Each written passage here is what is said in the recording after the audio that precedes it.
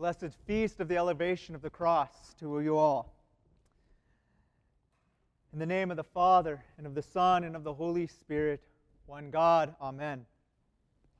The cross is the emblem of our faith, and this day is held as a great feast of our church because everything culminates in the cross of our Lord. This is why it is the emblem of our faith.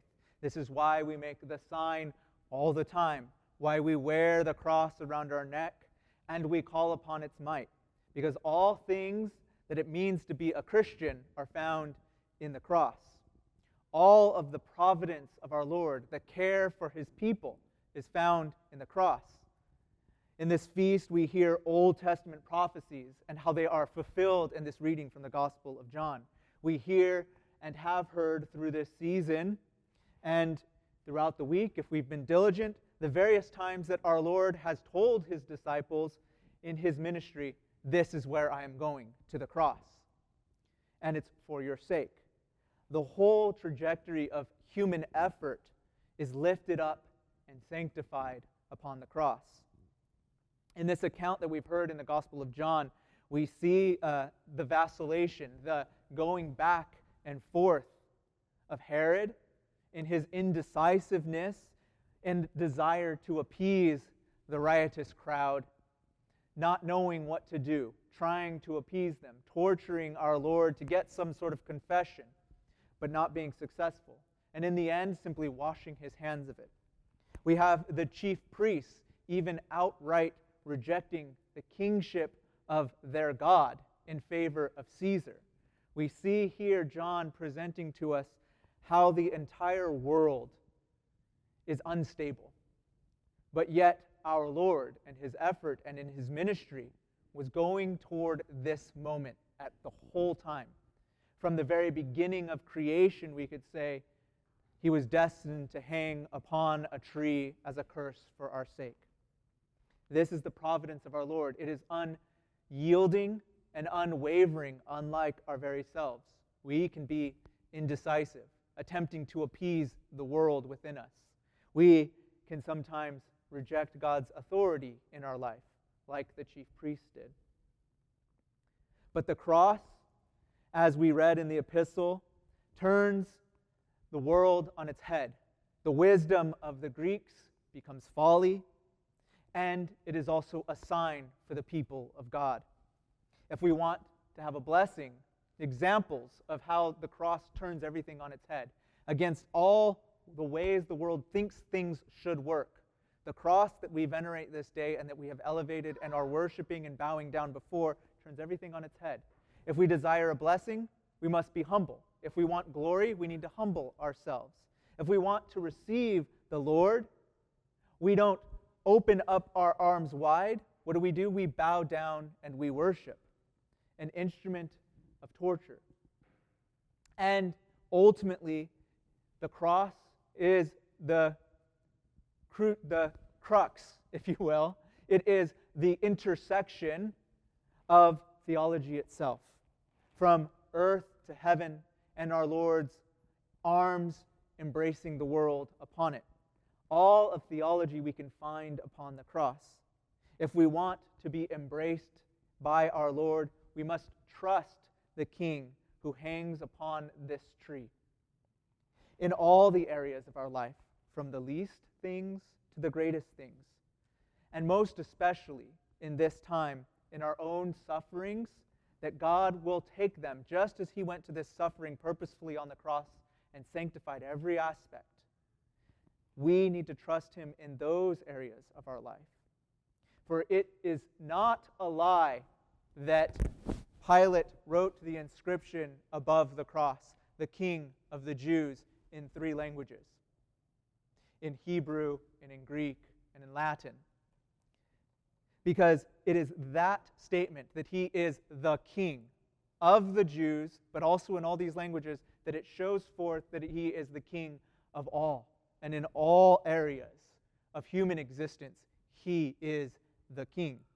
Blessed Theophylact sums it up this way, and I want to share this with you because it is very, very powerful. The fact that that inscription was written in 3 languages, Theophylact says, also has a spiritual meaning, testifying that the Lord is sovereign over moral, natural, and divine philosophies.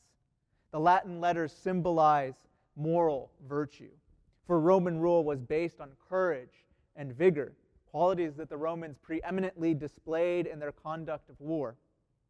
Greek letters symbolize the natural world, which the Greeks devoted with much study.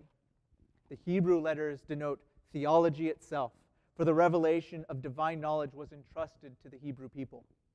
Glory to him who by the cross revealed that he wields such a universal dominion.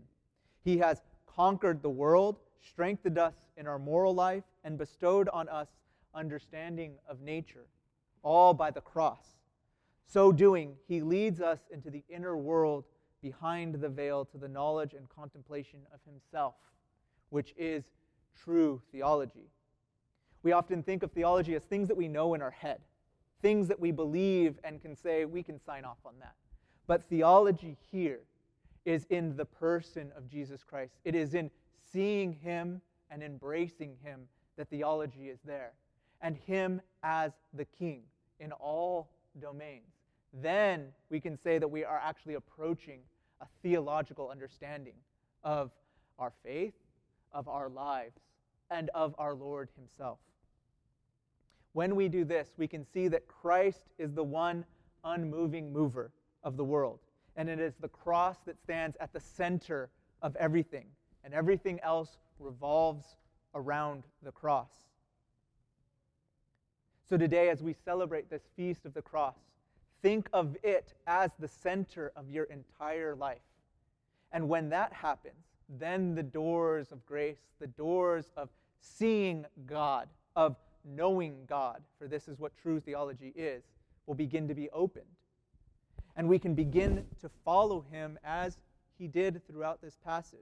And I want to, just before ending, point out some of these things to take home and contemplate this evening and through the rest of the week, of how we can emulate him as he journeyed to the cross in just this little snippet that we've heard, somewhat longer passage, but it's just a snippet of our Lord's journey to the cross and what happened there.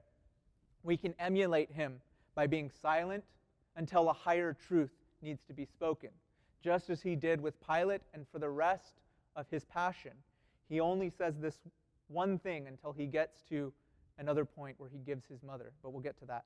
When Christ says, "You would have no power over me unless it has been given to you from above," he is asserting God's authority, and he speaks only then. And then what does he do? He goes through the whole passion. And then there's this phrase that's only found in the Gospel of John in the Passion accounts, that he took up his own cross. That phrase is only found in what we have heard today. He took up his own cross and began to journey. We can take that and emulate him.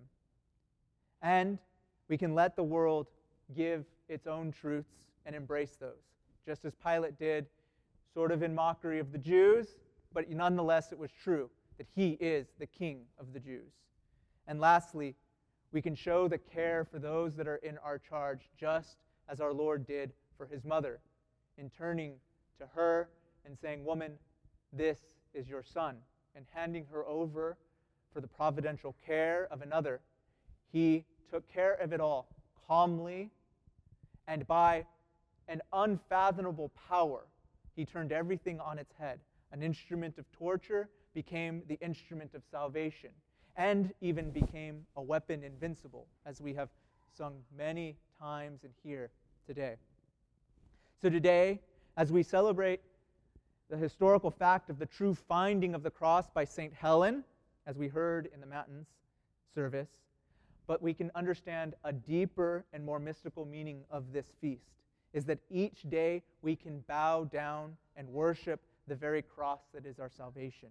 We can embrace the weapon invincible through all the aspects of our life. We can look to it as the center of the natural world and as a guide for its very principles of how the world works, even if it's a mystery. We can worship it as one with Christ our Lord and enter into the depths of theology by it. So may our Lord guide us to carry, bow down, and worship the cross every day and each moment, to know God's providence and experience his salvation. Amen.